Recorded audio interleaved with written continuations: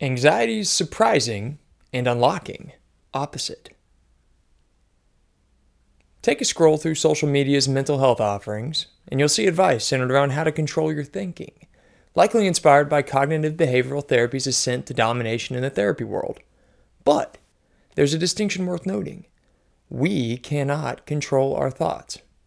Yes, we can reframe our thoughts and test cognitive distortions, an invaluable practice, but the original thought is out of our purview.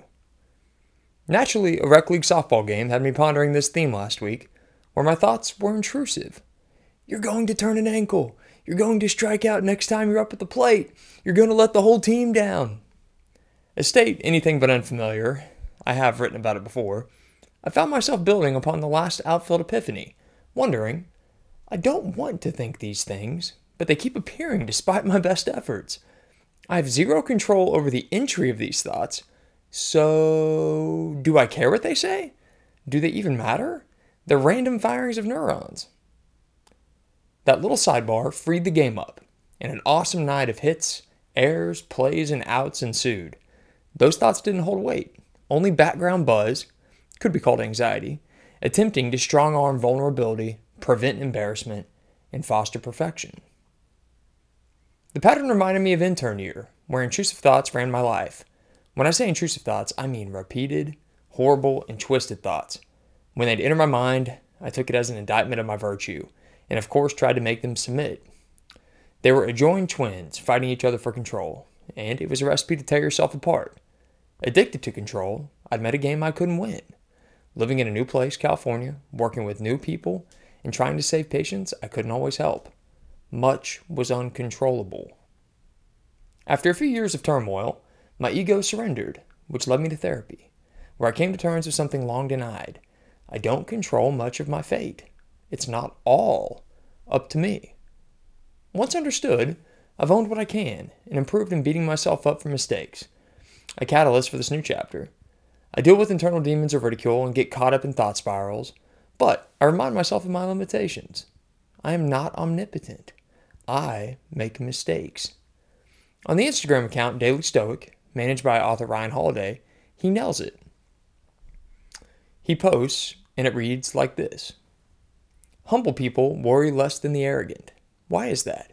Because they aren't so conceited as to think they have any idea or control over what may not happen. The poet Rilke put it well.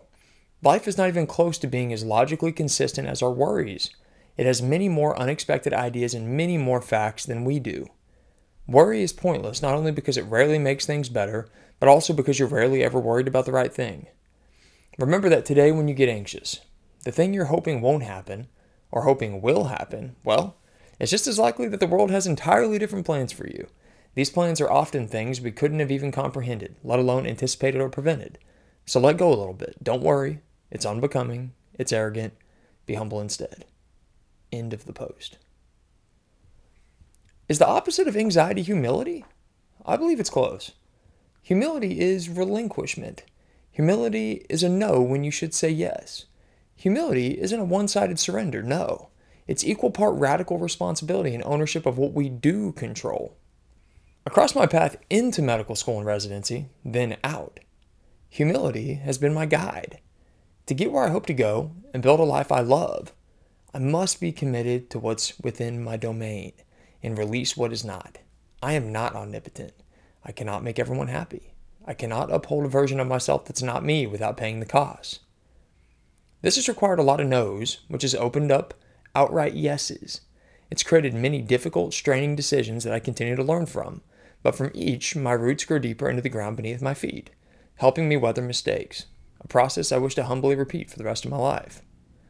In a process I've come to term full purview living.